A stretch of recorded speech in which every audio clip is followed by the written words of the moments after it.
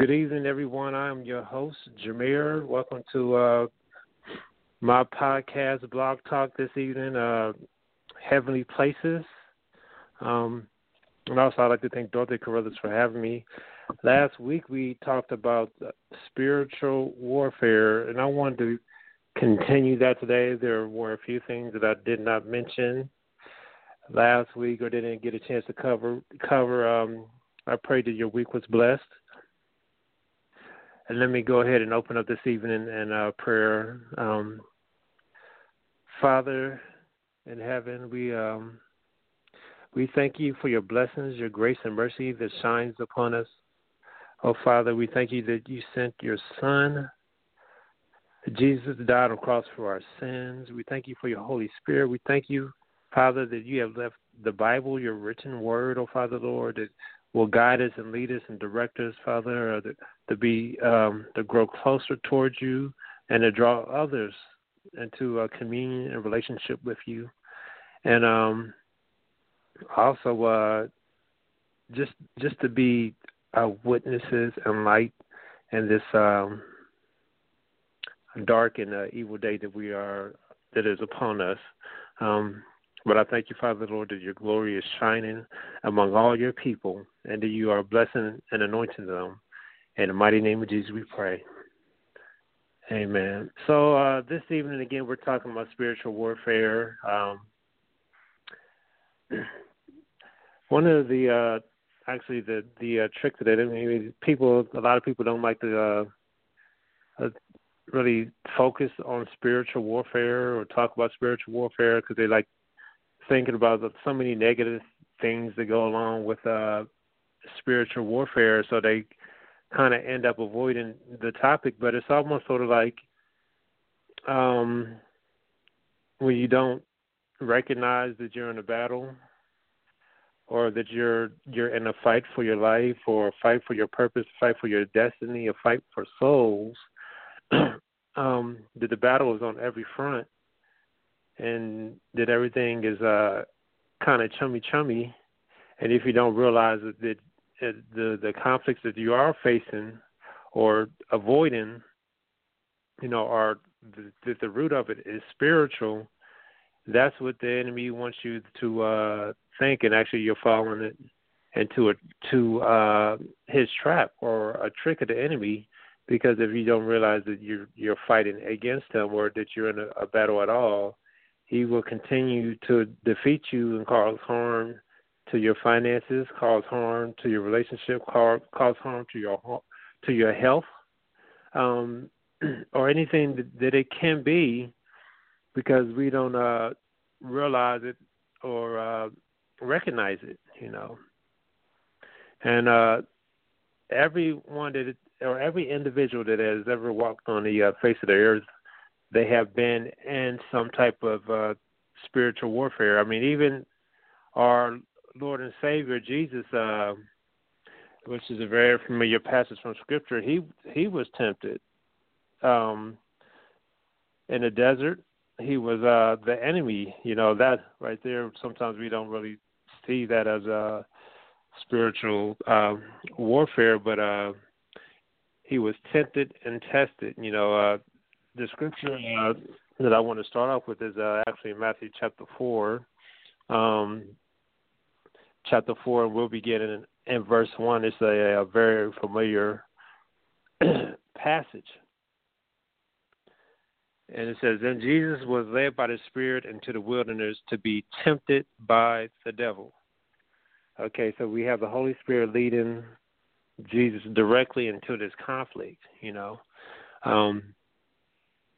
After he had fasted for 40 days and 40 nights, he was hungry. And the tempter came to him and said, "If you are the Son of God, please tell these stones to become bread." And Jesus answered, "It is written, man should not live by bread alone, but by every word that comes from the mouth of God."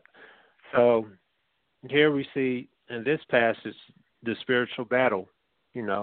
Sometimes it's easy to just read over the words, but we know that the Holy Spirit, Jesus, and the devil are directly involved in here.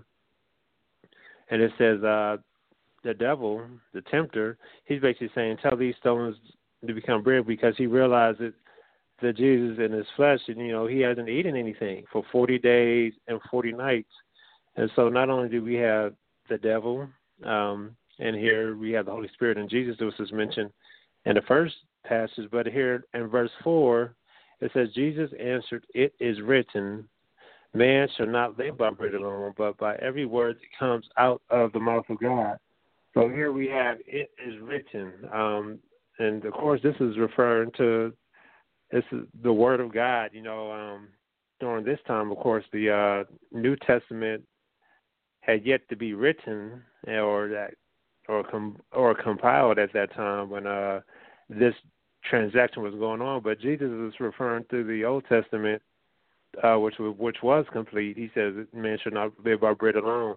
So the Old Testament, basically what I'm trying to get at is Jesus was using the Word, the oracles of God, as the Scripture calls them, or the Word from our Father in heaven. And he's using that to combat or deflect what the enemy is saying, what the enemy, the tempter, the devil is saying. It says, then the devil took him to the holy city and had him stand on the highest point of the temple. And it says, if you are, he said, throw yourself down, for it is written. So now the enemy right here, guess what? He said, oh, okay, you want to use the word, Lord, then I'm going to use the word too. He says, he will command his angels concerning you, and they will lift you up in their hands so that you will not strike your foot against the stone. So you see our enemy, he is well aware of the Scriptures and what's going on. And so it says, the Scripture says, be wise as serpent and harmless as doves. And this is right here is talking about the wisdom, because the devil, he would use the own Scripture to trick you up or to tempt you, So let me go ahead and continue reading. And Jesus answered and said it to him, it is also written, do not put the Lord your God to the test. So again, we see Jesus using Scripture to fight Scripture, and the enemy, he was kind of like using that Scripture right there to he took a part of it out of it in order to be underhanded. Sometimes you might have people of the world who will pull out a certain Scripture and try to use that against you, against the church. Actually, I heard this funny story I would like to share with you. This gentleman, he was trying to receive, y'all might have heard the story before, but this gentleman, he was trying to get direction from the Lord or Father.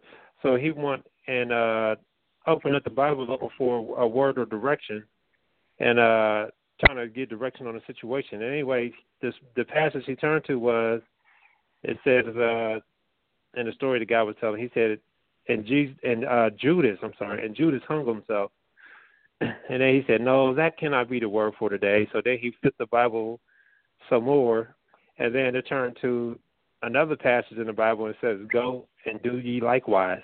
And he's like, oh, no, this cannot be the word for the Lord. So then he turned it again, and then passed it on another passage, and it said, whatever you do it quickly. So right there, this it's like, it's not a real thing, at least that I know of. It's like kind of like a funny story, but how Scripture, if you take portions out of it, it can be used to manipulate, control, and be deceptive.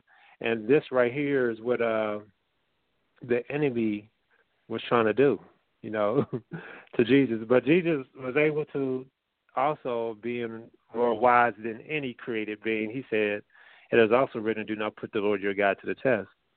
And it says again that the devil took him up to a very high mountain and showed him all the kingdoms of the world and their splendor. And this I will give you, who said, if you bow down and worship me. Now, that right there, actually, you can say a whole lot about that. But we have the devil taking Jesus to a high mountain and showed him all the kingdom of the world and everything that was good with them. And the devil is saying, I'm going to give all this to you. Now, one thing that's interesting about this in this quarter like a side note, is that how can the devil give all of these kingdoms of the world to Jesus when the scripture says that the earth is the Lord and the fullness thereof? If you ever heard of that scripture, that's a very common scripture. Let me pull that up. That is Psalms 24, verse 1. It says, "The earth is the Lord and the fullness thereof." So how can the enemy give something that belongs to the Lord? But actually, it's another scripture. Again, like we have, sometimes you can take out a part of scripture because Psalms 24:1 says everything in the earth is the Lord's. But actually, Psalms 115 verse 16 says, "The highest heavens belong to the Lord, but the earth He's given to man." So the heavens belongs to the Lord, but it says right here in Psalms 115 verse 16 that actually the earth that the Father gave to man. So if the Father gave earth to man, how is the devil saying that the kingdoms of the world is his to give?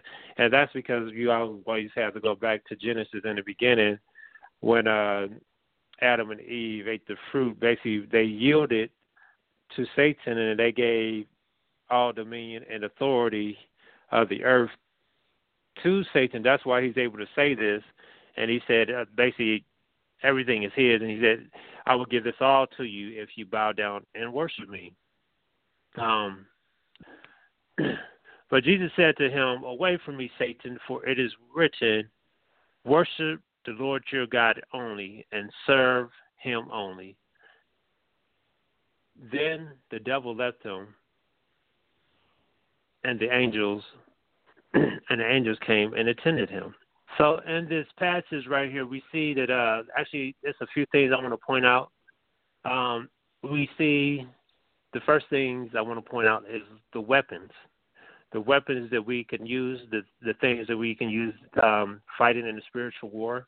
So fasting, actually even before that, being led by the Spirit. Matthew 4:1 says Jesus was led by the Spirit. So when we're in a spiritual fight or battle, it's important or essential that we are led by the Spirit. In verse 2, after fasting 40 days and 40 nights, so we have fasting right here. So fasting basically is depriving the flesh of things. So kind of like this verse 4:1 and chapter 4 verse 1 and 2, they kind of like go together because fasting is depriving your natural man in order to make way for the Spirit, so the Spirit can lead you. So that is one thing I wanted to pull out. And also in Matthew 4:4, which is a very popular, famous scripture, it is written, Jesus answered. So right there, he is using the written word of God, our Father. So right there we have not only that we should be led by the Spirit, that we should fast, but also that we should use the word and we should study it because the enemy is also using the word, but we have to come back. We have to be clever, we have to be wise and attack them that way. Those are a few things that I wanted to pull out as far as spiritual weapons: fasting, being led by the Spirit, and reading and studying the word. All right. And also this verse 4:1, it talks about that he was tempted by the devil. And James, let me see. I want to read James chapter 1 to you.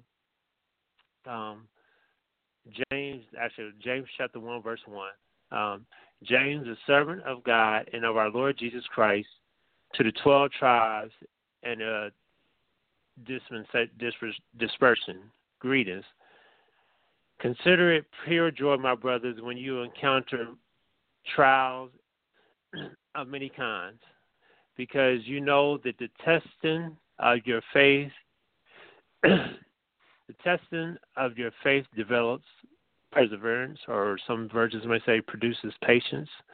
But allow patience or perseverance to finish his work, so that you may be mature and complete and not lacking anything. what I really want to do is focus on that verse 3. The King James Version, I'll read that translation. It says, knowing this, that the trying of your faith or the testing of your faith worketh patience. So we are all being tested. And I want to say often that some people, they have the question of, okay, am I being tested by my Father in heaven or God, or is this a temptation from the enemy? And many times I believe that, and I'm not 100% sure with all cases, but with every situation and circumstance you face, I believe everything is a test always. And then sometimes those tests are also a temptation at the same time. So you can have two things going on at the same time. And I probably everything could be like that, but I don't want to say everything because I'm not sure. Because I know I'm part of the prophesying part, so I'm not sure. But sometimes you're facing a situation where your Heavenly Father, He's testing you. But in that same situation or circumstances, it is a temptation. For example, maybe it's maybe it's something at your work or whatever where you only have 15-minute breaks. 15-minute break, so that 15 minutes is coming around and you don't really want to go back to your office or desk, or your assembly line or whatever it is, and your manager or supervisor, they're off for the day or the week. They're not going to know if you come back 20 minutes late or 25 minutes late, and your coworkers, they're about doing their own business, so they're not focused on you.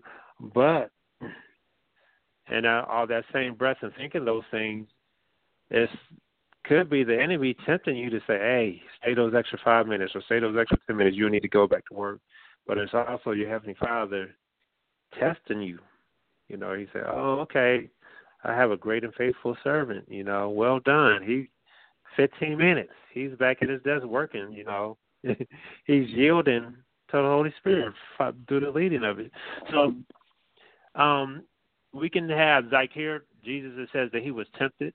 And Matthew chapter 4, verse 1.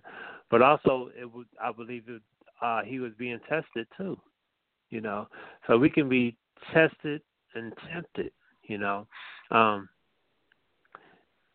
And all of us, we're faced with these things. Actually, a scripture I want to read from Paul, if you have your word, it's in Romans chapter 7. Romans chapter 7, and I believe I'm going to start at verse 15. It's Romans 7, verse 15. I'm going to kind of, read verses 15 through 25. And it says, do not understand, I'm sorry. Actually, I'm going to skip over that. For what I want to do, I do not do. But what I hate, I do. And if I do what I do not want to do, I agree with the law. I agree that the law is good.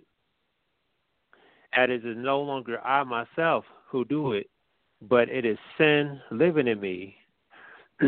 For I know that good itself does not dwell in me, that is, in my sinful nature. For I have the desire to do what is good, but I cannot carry it out. For I do not do the good I want to do, but the evil I do not want to do, this I keep on doing. For if I do what I do not want to do, it is no longer I who do it, but it is sin living in me that does it. I'll stop right there. I want to read the other verses. Basically, what Paul is saying is, man, why am I doing these things that I hate? I mean, things I don't want to do, And verse 17 was kind of interesting to me because he said, it is no longer I myself who's doing it. So he's saying, man, I'm not doing these things that I hate or I don't want to do. But he said it is sin living in me, sin. We all have sin in our lives. Whenever we don't do the things according to the promises, or not just, promises, but according to the law or in direction and the leading of the Holy Spirit. Whenever we don't do those things, basically we yield into the enemy and we're walking in sin. And sometimes it's things that we honestly we don't want to do, but we ended up doing it. Adam, for example, when he ate the fruit, I don't think he really wanted to do it, but he did it. But I guess that was before sin, so maybe that might not be the best one. But Solomon, he had many wives, over 1,000 wives. 1 Kings 11 tells us that he had all these many wives, and I'm pretty sure he didn't like that. Actually, and if you read Ecclesiastics, he goes on to basically say that it's all vanity and all these kind of things, because he had all this wisdom and knowledge to do good things and walk in the light and love and the leading of the Holy Spirit, but yet he did not do it. And then we even have the great Samson. He was a mighty warrior, a judge,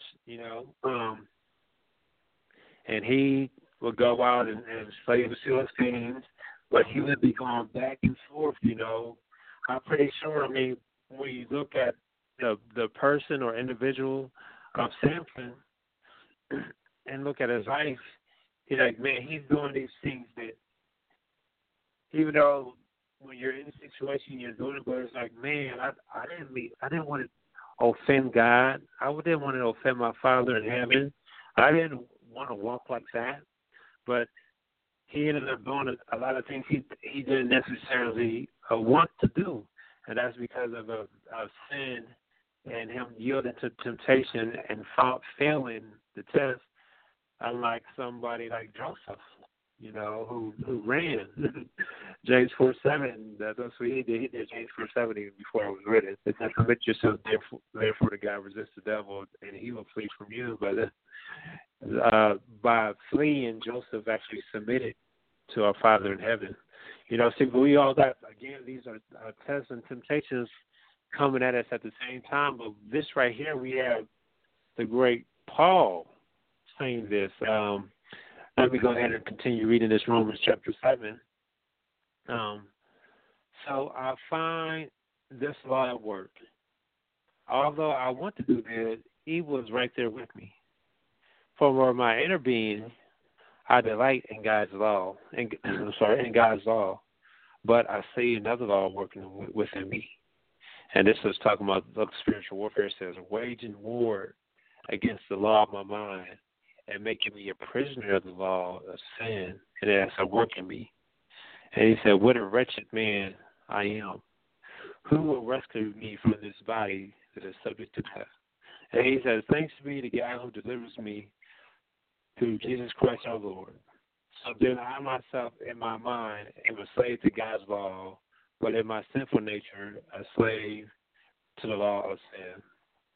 So here we have Paul talking about the great Paul being a spiritual warfare. He not only knew the word, but he wrote the word. He was one of the writers who were inspired to complete what we call the New Testament. And if he can be subject to spiritual warfare, what about us, Or Jesus, in the scripture of Matthew chapter 4 I shared with you, he was in a spiritual battle. So if he also can be subject to it, what about us, So this sin right here, Romans 3:23, it says, for all, I know this one very common too. It says, for all have sinned and fallen short of the glory of God. So we have this spiritual warfare, this raging, and it's causing us to sin. Sinning in relationships, sinning with our financial situation, sinning, just sin, all types of sin. And basically, what the scripture is saying is, whenever you sin, or basically Sin, what it is basically it means basically failing to be like God. So whenever we fail to be like God is, our Father, whenever we fail to take the same actions that He would take in that same situation, or to think on the things that He would want us to think on instead of thinking on things that the enemy wants us to think on, which is, again, the mind. In the mind, we also have the spiritual warfare, too. But when we begin to take on likeness that is not of our Father, or actions that is not of our Heavenly Father, thoughts that are not of our Heavenly Father, this is when we do this Romans 3:23, which says, "For all have sinned and fallen short of the glory of God." So all of us, all Paul, Jesus, no, sorry, not Jesus, I'm sorry, Paul, Joseph, and who was the other individual that I used? Samson. Those three individuals, of course, fall short of the glory of God, and we too, today, we fall short of it in our deeds, our actions, and thoughts. And it's so easy because we're surrounded by it, and sometimes we actually want to do those things. The question is, how do we confront these things or conflict these things? Because we can't keep on ignoring it. We can't be like the let's see, what is the ostrich. The ostrich. I didn't hear different things about the ostrich, but I heard whenever an ostrich is being chased or whatever, they don't want to confront something. Sometimes what they do is they bury their head in the ground because it's like hear no evil, see no evil type of thing. But like, oh man, ignorance is better than whatever's going on the outside. It's one of the ostrich techniques that they say. I'm not sure if that's correct or not, but sometimes we do that. Like, oh, okay, we kind of try to like ignore the spiritual warfare or the sinful actions and act like, hey, I'm not in this. I'm not in this. But whenever you find yourself in that situation or circumstances, you're actually submitted and yielding to the will of Satan. And that is actually deception. I mean, the enemy is deceiving you, but also you are deceiving yourself. So when you're in the spiritual war and spiritual warfare, when you kind of like try to avoid it, I guess in your mind it's like, oh, this is not really going on or whatever, then the enemy is deceiving you. And actually, Ephesians 6:12, which is a very popular scripture I want to read to you, though. For we wrestle not against flesh and blood, but against principalities, against powers, against rulers in darkness of this world, against spiritual wickedness in high places. So this right here, actually, this right here is saying a lot. I mean, if you want to really go deep into it, because it's actually, these are representing different levels. Principalities is a level, rulers of darkness, spiritual wickedness in high places. Those are different levels and rankings of things that we are fighting against. But saying all that, deception, to deceive somebody, basically it means to make another person believe in a lie or something that's not true, and that's what Satan, guess what, he's like the master of that. He did that to Eve in the beginning. Genesis 3:4, when he said that she won't die when she eats the fruit. And we know what happens. She ended up dying, So deception is one of the weapons, actually, that the enemy uses. Another thing that we already kind of talked about, too, was temptation. Temptation is another weapon that the enemy used when he enticed Eve to eat the fruit. He kind of tempted her into doing that. And he also, in Matthew chapter 4, he was trying to, but he was unsuccessful against our Lord and Savior Jesus Christ. He tried to do that. And the way that we do that, we as we already learned, is we use the word "it is written." David said in Psalms 119:11, "Thy word have I hid in my heart, that I might not sin against thee." So right there, the word is a good way that we can use to fight temptation. Like whether it's eating a donut, like if you need to, I know that's a very small amount of eating a donut, but the thing is, I heard a minister say that if you can't say no to a donut, what are you going to do when you got $300 or $400 in front of you that don't belong to you, but no one would know if you took it? So it starts off with these little things. Also, I heard another preacher talking about that's also comparable to our faith. Sometimes we believe in God for these big things, and it's big in our eyes, but nothing is big in our Father's eye. But we're believing God maybe to heal someone of cancer or autoimmune disease or for a position, But sometimes faith starts simply by believing our Father that we will have an open parking place when we drive downtown. Like, Father, please open up a parking place for me.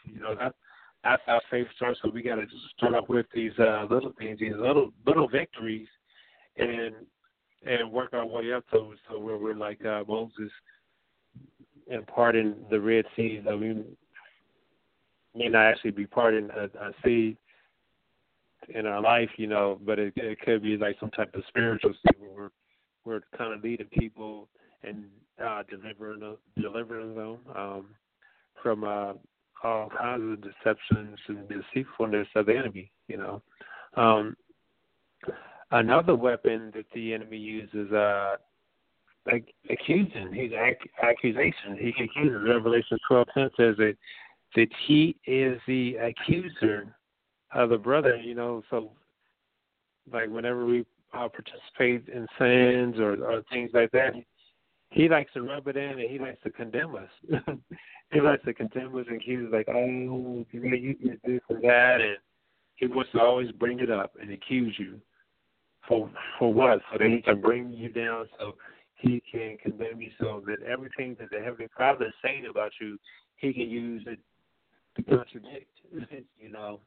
So that's one of the weapons he's using. So besides the deception, temptation, and accusations, he's using that, and those are all spiritual warfare. Those are all ways that we are involved, or ways that he is trying to attack us through spiritual warfare. And there, of course, I mentioned that the word is the main way that we deal with fighting.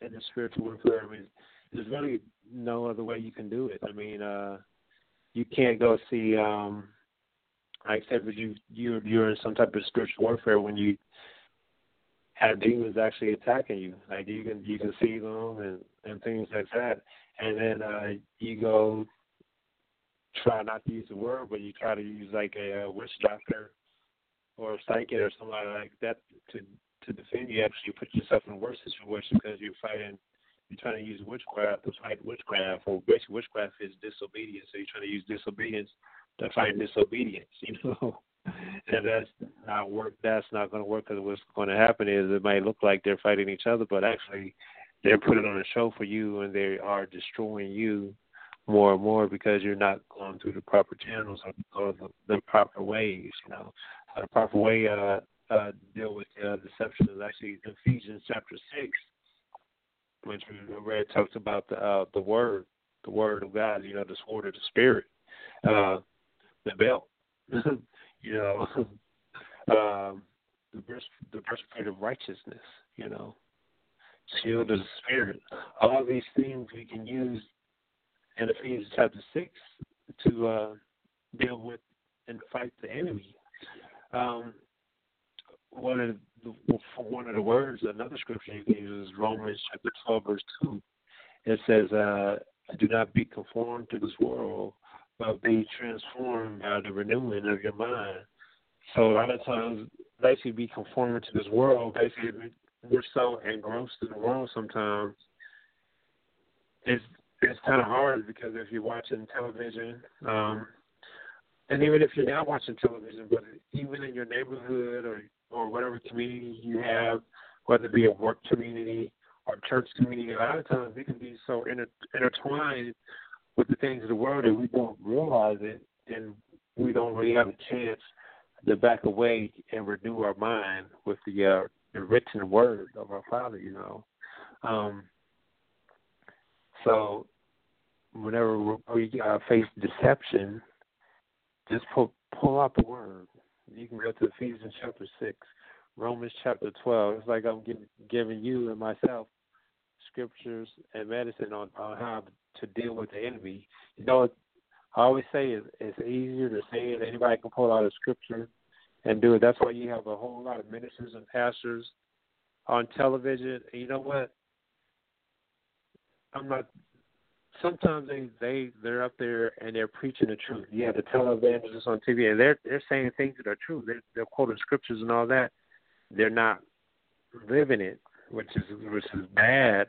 But the thing is, that's the thing where sometimes it's easier to say it than do it, because they have all these temptations coming against them, and they fall. They fall like Samson or whatever. They're like like dominoes, And some of them, they don't care that they fall, or that they walking in sin, or that they taking all this money from the people. They don't care. They pride themselves in those things. But some people are just, some pastors that's all they see, so they think that's how it's supposed to be, and they're deceived, and they're walking in the same way. And some of them, I'm not sure if they're prideful and they want to do that, or they're deceived, but they are doing that and walking in that way of lifestyle. And when the things coming in and they're just preaching it and they're not taking it in for themselves, they kind of get destroyed, because the enemy, he wants to destroy them. Even if they're like, he wants to destroy them if they're really working for him. He wants to destroy them if they're kind of like on the fence, and he wants to destroy them no matter what their situation is or their motive is. He wants to destroy them. So he doesn't like people at all. He just wants to destroy them. So the way to deal with deception, Romans 12:2, don't be conformed to it, the world. Ephesians 6, talking about the sword of the Spirit. And then also temptation, which is the spiritual battle we face. A way to deal with that is a scripture that I quoted earlier, is James 4:7, that we have to submit ourselves, therefore, to God. Resist the devil, and he will flee from you. So the first thing we have to do is submit to God. Now, what does that mean? That I got to go to church more? What does that mean or look like for us? For each one of us, I would say that could be something different. Maybe for some of us, it's not paying for cable. Maybe for some of us, it's not going to the mall. Maybe for some of us, it may be not to go to church. It may be to go home and be like a monk and read the Bible and pray for a season, and then go back to church. For each one of us, submit ourselves to the Father, it's going to be something different, It may be that we join some small group at a church, or go to some home church fellowship. Our Father, he's very creative. I mean, if you look at the colors on the television, I mean, sometimes we only see the basic colors because of our mind, but you start looking at the box that the television comes in, and it says this television has millions of colors or trillions of colors, and you look at a TV, and I'm only seeing green, orange, black, white, about 13 or 14 colors, but we're not seeing all the array of colors that's actually on there. And actually, they say in heaven it's even more colors than we have in this world. So I say all of that to say that. And we are all different. We're all individuals. The scripture says if the Father cares so much about the flowers and how they are clothed, what about us? So we are so different and so unique from each other. Something, that's why we have different opinions and concepts and things like that. But there are different things or different tools that may work for some and may not work for others, and that's just because who we are, not because we're any less than the other person. So for me, I might need to go to a church. I might need to go to a revival, or I might go to a prayer meeting. But for you, your cure, your medicine against dealing with temptation may be just to be reading the scripture or join some kind of small group. So I'm sorry to go off and on that one, but that's a way to deal with temptation. Now, with accusation, how do you deal with that? Because the enemy, he's always going to accuse us. Actually, in Ephesians again, it says that the enemy is throwing like fiery darts at us. Ephesians 6:16. So, how do we defend that? How do we get off that? Again, we have once again go to the Word. Ephesians 6:14 says, "Stand therefore, having your loins girded about with truth, and having on the breastplate of righteousness." Sometimes we have to stand in our place. Okay, we know what the enemy says. Sometimes we like, okay, yeah, what he's saying is true. I actually did that. But in that same breath and those same thoughts, we have to know that we have been forgiven from our sins past, present, and future. We have to know that we have been forgiven. As a matter of fact, another thing we need to know is that no matter how good we are, our righteousness, the things we do, Scripture says that our righteousness is as filthy rags. That's Isaiah 64, verse 6. So we can be doing all these great things, like, oh, okay, I went to church this many times. I gave this much money to the homeless people, or I work with this mission. But those, I'm not trying to tell you not to do those things, but our righteousness, when we do things out of our own self, out of our own flesh, right there, that's filthy rags. But when we do those things out of honor and submission and holiness to our Father, then that is a different story. So basically, how you fight accusation or deal with accusation, as you stand in the promises of the Father, and it basically what I'm saying with all these, with the accusation, temptation, and deception, is basically sorry, excuse me, the same thing as reading the Word.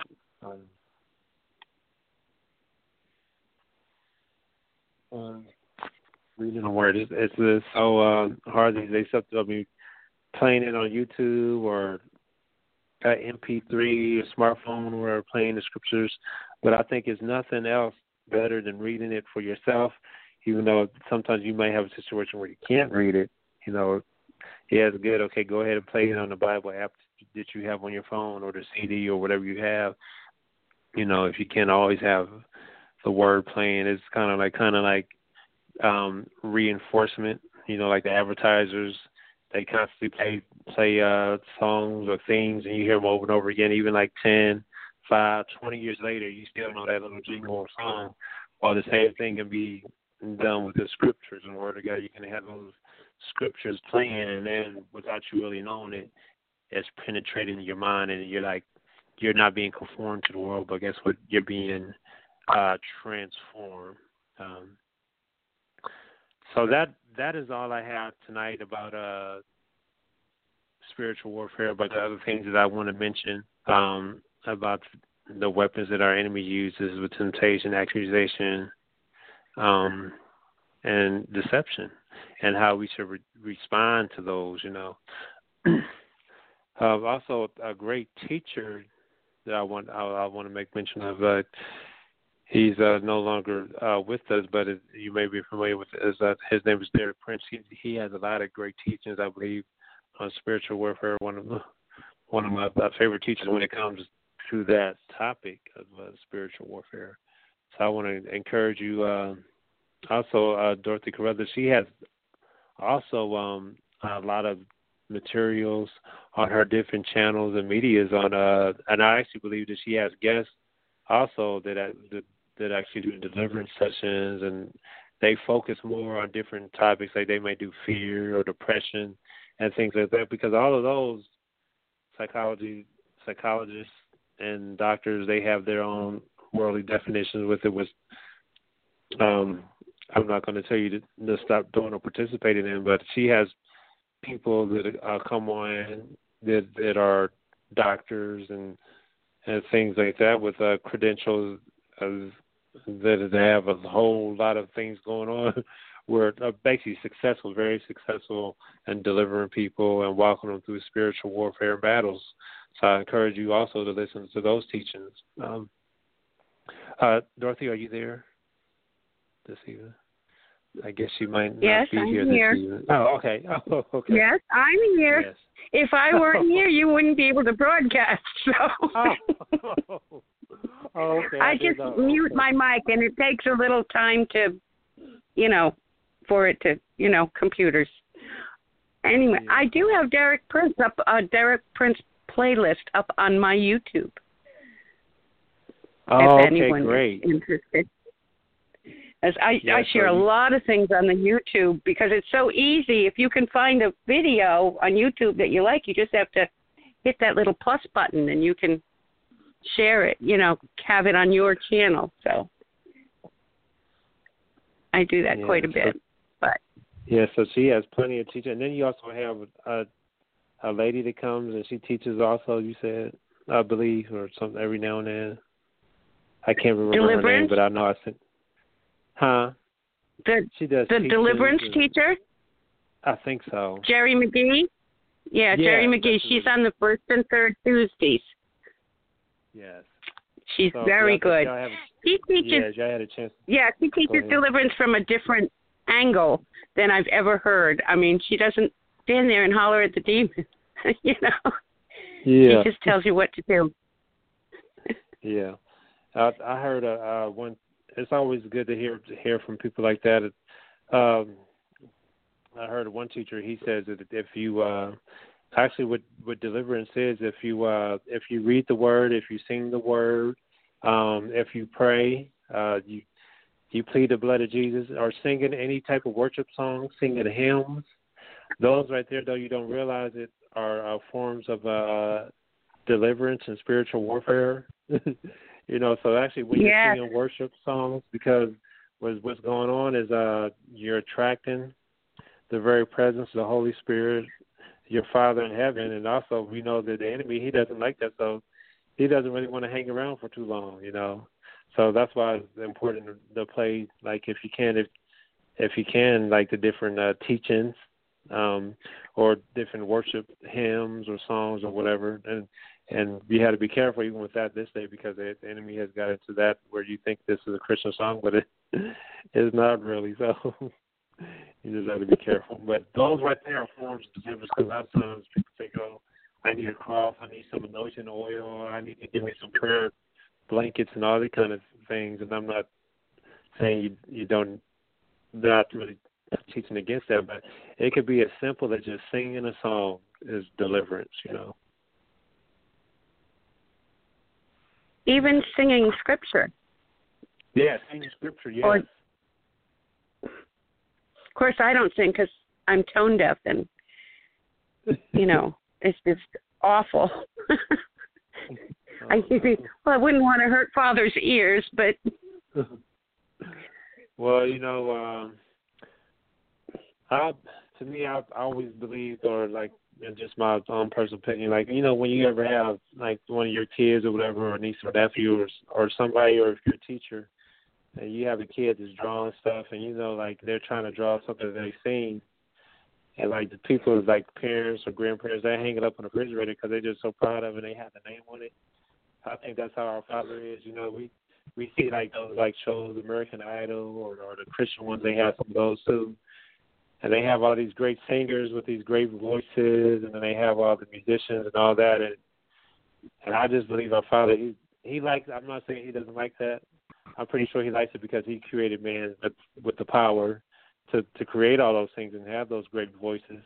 But I believe he loves just the ones who just like they're trying to draw the stick figures instead of like the Leonardo da Vinci type art. I believe he values those just as much, So the people, even with like not just arts, but singing also, I believe he honors it and values it just as much, even though you might not sound like nothing to the world or whatever, Yes. And it's so important to understand. I know a lot of Christians do not understand that we are in a war, a spiritual war, and we have to look at everything that's going on in the earth right now as a product or manifestation of what's going on in the heavenlies, the spiritual warfare.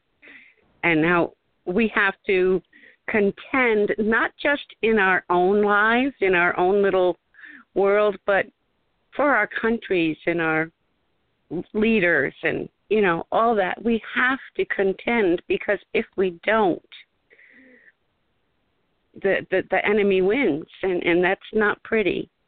And I still really believe we are supposed to affect the culture we are in, or else we're not going to like it very much, you know? Yeah. I mean, there are a lot of things going on now because we have been hiding in our caves and not affecting the culture, you know.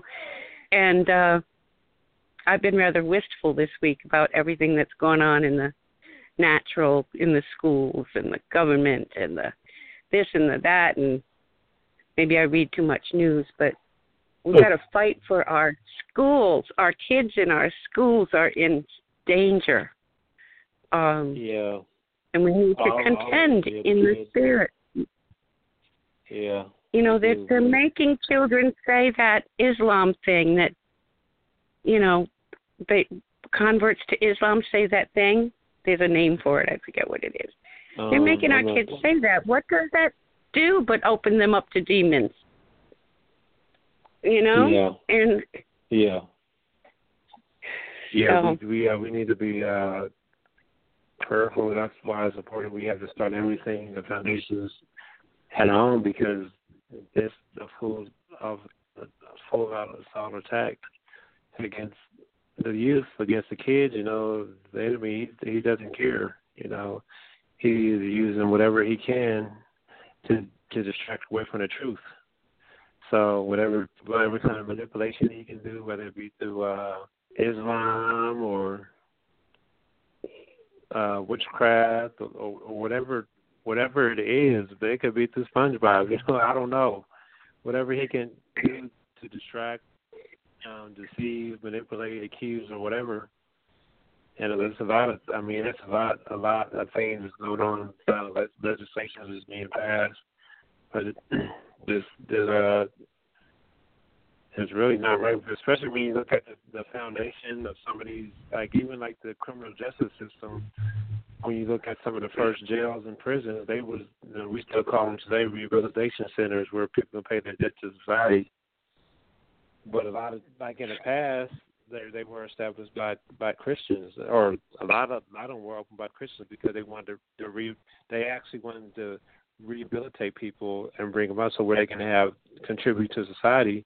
But now they still call them like rehabilitation centers, but a lot of times people go in there and they get stuck in there and they get worse because the system is designed for that, to keep them in there, because the governments or whatever, they make money from the people because it's free labor, and they're making money off the people. And then the people go in there. Some people go in there because I didn't see a few stories where people that rob banks and all this kind of things because they wasn't getting any help on the street, and they know at least I'm going in here, I'm gonna have cable 3 meals a day, you know. I mean, I know everyone is not like that that's in there, but there are some people in there because they're not getting any support from the government. It's like it's time for the church or whatever to be praying and stepping up, because it's like attacks in the schools, the prison systems, wherever deception and manipulation and accusation can happen, it's happening. You know, even like with all these school shootings we have, you know, a whole lot of children are losing their lives because you have the enemy attacking. I mean, I'm not sure. Okay, what is it? Do we do gun laws? Do they call gun it laws health aren't or whatever it is? We don't know. Yeah, it's spiritual, because if you'll notice, the way school used to be, the way it was started, you know, your reading material was the Bible, okay? I know that goes through years. And no, I wasn't alive then, but I know through reading my history and learning my history, that's how it started. But now we do not, because I've been thinking about the letter I have to write President Trump. about, Jared's suicide. And I'm thinking, we have the school shootings because we are not nurturing our children in the schools anymore. We're drugging them. We have the leftist liberal philosophy being taught in the schools and being brought into the schools, which is confusing to children. And it does not reverence life at all, any more than Islam reverences life. So it sets up the kids, especially kids from a Christian home that are being taught right from wrong. It sets up what do you want to call it? A war in their heads, like, this is what the teacher is telling me. This is what my parents are telling me. This is what the church is telling me. Oh, my goodness. And, and they're just not capable of sorting all that out. But, actually, that was interesting what you said, because I used to, for some time, I was a substitute teacher, but then actually I served as, I worked in the in-school suspension, and some kids were in there because they were tardy, and then some kids were in there because of bad behavior. And then when I had students, like, at least half the class in there, like, in the morning, they would be very active. And then the nurse would come in, and, like, I take, like, the students who were on medication prescriptions, and they'll come back like zombies. I mean, like, at first, like, when they came back in there, they was kind of, like, still how they were. But as they went on, they was just, like, kind of, like, drugged up from these things because they were saying they had the ADHD. But I just believe that students need to be, and I mean, it might be some cases where they need it, but I believe a lot of them just need to be, like, in a different type of learning environment where it's more, like, hands-on or more active and things like that, instead of, because everyone, even educators know that everyone learns different. I mean, you have people who like to read, and people who like to listen, people who like to watch, and then people who like to do. And all these people learn in different ways, but they're trying to make the educational system everyone learn the same way, and it's not working. So you have, like, the people who like to do, causing problems in the class, so they end up putting them on these drugs, because they're trying to get them to be conformed to how their peers are, because the peers, they're learning that way, but then it ends up bringing everyone down because they're focusing on these individuals, and then you have it's just a big mess. It is. It's a huge mess. And, when you step back and you look at it from overhead, like from Father's viewpoint, and the fact that it's a spiritual war, and devil is after your kids, get that under your belt, because it's, he's going to come at them any way he can. And, I mean, even this LGBT, LMNOP stuff to children who are not really even of the age to understand sexes or sexuality, that right there is like, it's too early. They're still trying to get their colors, and it's a lot of things.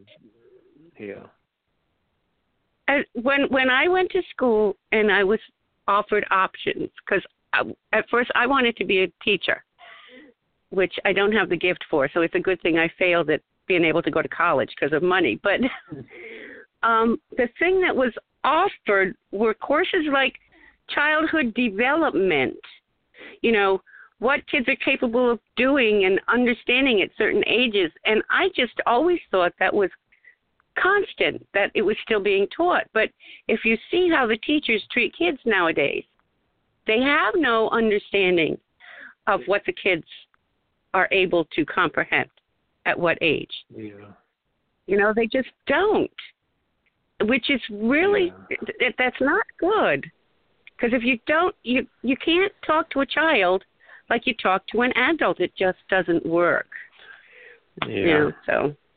And we see a lot of it throughout our universities, because we can see that a lot of other countries, I mean, we want everyone to be smart and educated, not just America, but we don't want us to be dumb.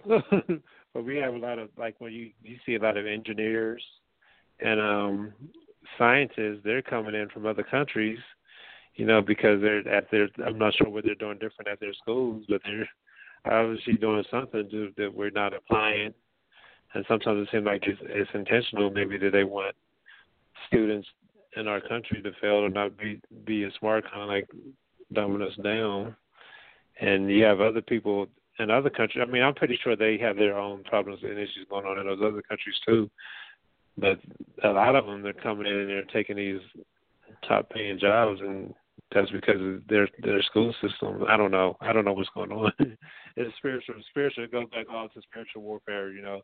Because a lot of times you think about science. Okay, science is totally opposite from spirituality, but actually spirituality, science comes from spirituality, you know, from the Word. Even in the Book of Job, it talks about the Father sitting the dimensions of the ocean, and talks about the crystals and things like that, and the snowflakes, and talks about the animals. So science right there is mathematics and all these kind of things. None of that would be even in existence if the Father had not spoken it into existence, you know. So. That's correct. I always thought of science as man trying to figure out how God did it, you know. Yeah. But and I think another. Go ahead. I think another thing that's going on, Shamir, is we don't respect education anymore. It's more important to teach the politics and the sex stuff, not health, mind you, but sex. And the basics are just being ignored, so it's hard to respect that. And if you notice, one of the things Obama did is he made it so that instead of suffering the consequences of bad actions and ending up maybe sometimes in jail or in a program, kids were just let go. So how do you get through? How does a kid learn not to do things that are bad if he never suffers the consequences of his actions?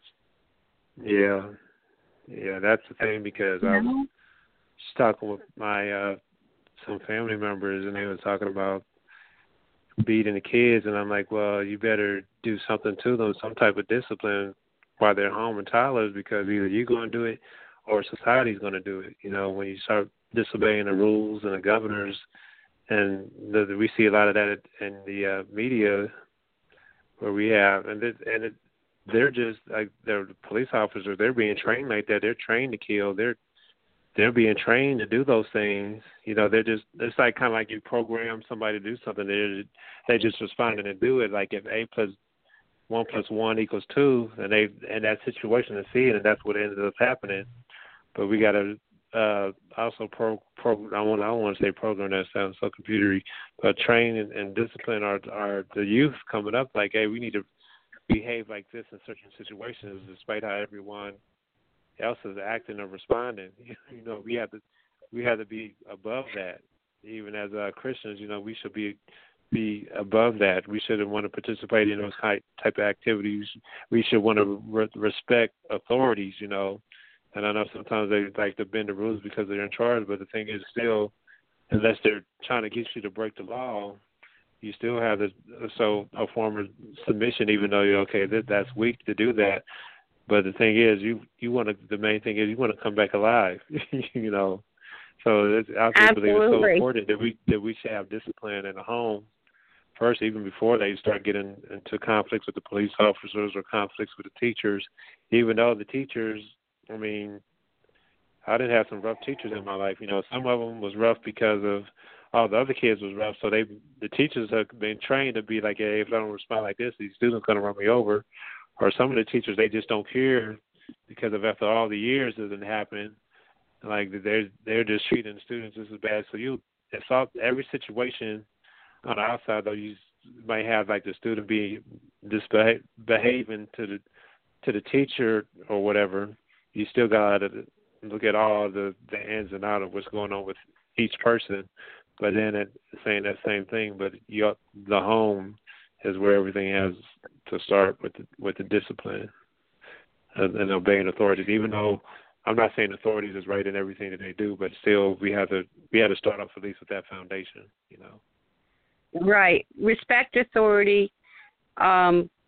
You don't have to internalize everything they're trying to teach you because they might not necessarily be the correct authority for that. But respect it. It's like we used to respect the office of the president.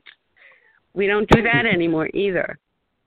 Yeah. And look how, over the years, they have, instead of expecting poor children to attain the high marks that everybody else does on the test scores, they just lowered the test score limits so that you don't, so that what they're telling the kids is, well, you're just stupid, so we have to lower the standards, and you're just not capable of learning. You know what that does to kids? Yeah, it's just like a repetitive cycle that you always bringing the individuals down without correcting it.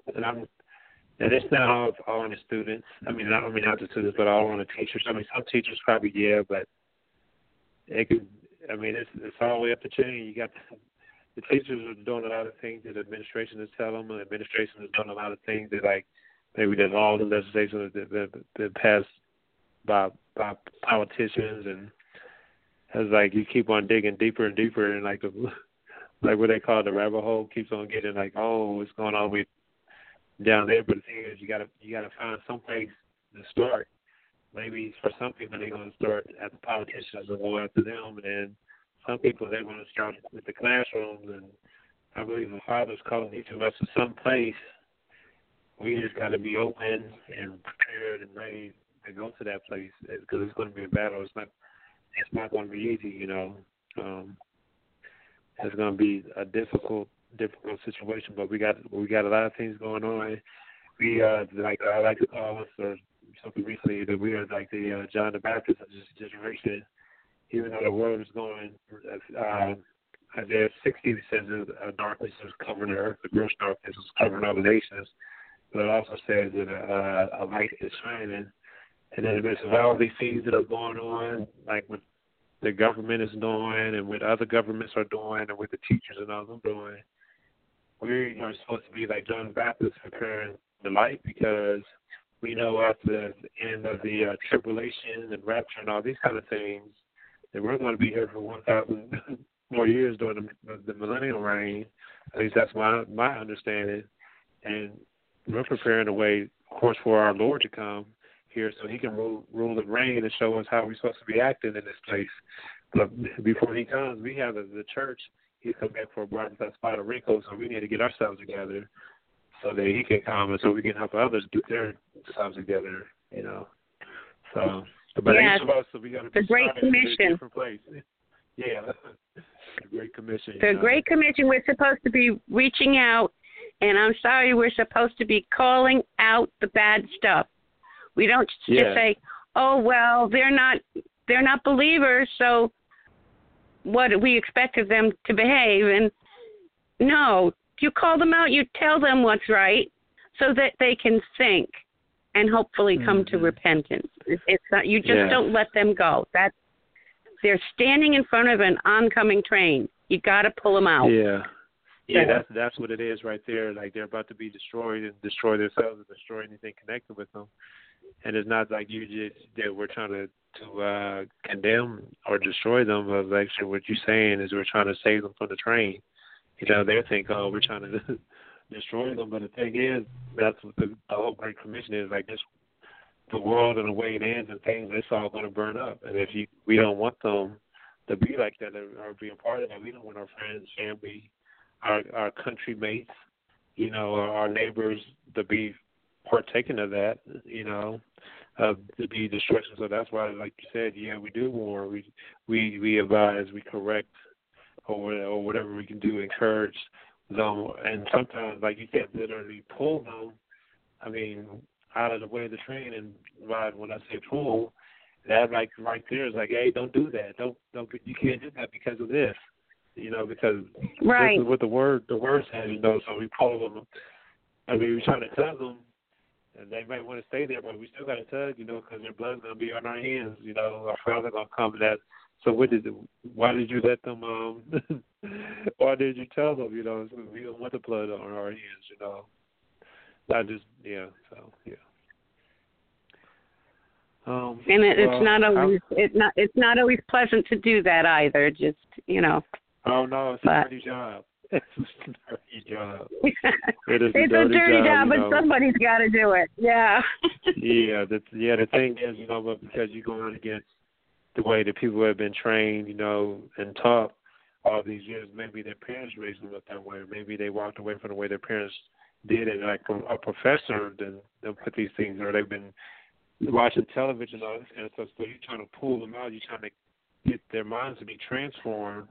And they're fighting in resistance, not just on their own self, but you got things that are influencing them. You got evil spirits, very strong evil spirits influencing them. They keep on doing this because the evil spirits, they want that person to be destroyed. They don't care about the life. They want them to be abolished. They want them to self-destruct. They want them to murder themselves and all these kind of things. They want them to kill babies. They want nations to destroy each other. Like in a different world, whatever they can do to influence the people in the natural world to do to bring destruction, that's what they want to do. But we got to keep on praying, keep on pushing, keep on fighting. Like some people are called to politics and fight that way. Some people are called to go into the inner cities. Some people are called to go to Wall Street. Some people are even called to go to Rome. Wherever it is, Paul, he went to Rome. I don't know, but it's a spiritual battle on every front. I mean, it's like a all-out war.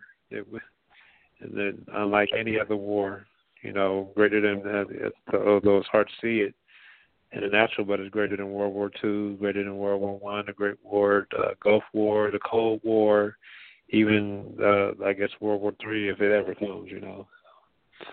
Yeah. But I guess I didn't talk about it. I'd like to thank everyone for tuning in to the blog talk this evening, and I hope you're able to get something out of it, with the scriptures that I shared from Romans and Matthew about him being tempted and tested, and hopefully you're able to take those and use them and apply them to your life whenever you feel like you're being accused, you're being deceived or tempted. And it's probably not just you, maybe someone in your life that's being accused, deceived, or tempted. But you can use those scriptures and pray them over them or sing them over them. You don't even have to do it in front of them. The way that our Father, Heavenly Father, has made prayer is like we can influence a country on the other side of the world, and you have to step face on it physically, So I will close in prayer, pray for everyone this evening, and then I will see you guys and ladies, or not see you, but talk to you or hear me over the internet next week. Father, we thank you for your blessings. We thank you for your salvation. We thank you for your mercy.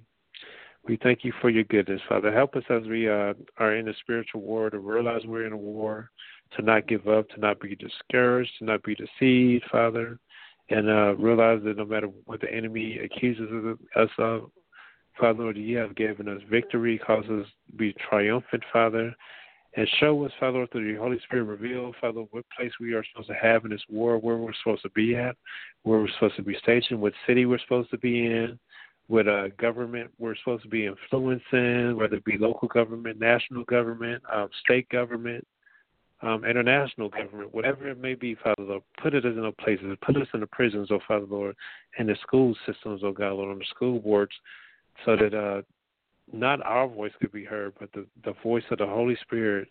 It is causing everyone and trying to draw them all towards you, Father, and to have communion and relationship with you. We ask all these things in Jesus' name. Amen. Thank you, everyone, for listening. Thank you, Dorothy, for having me. And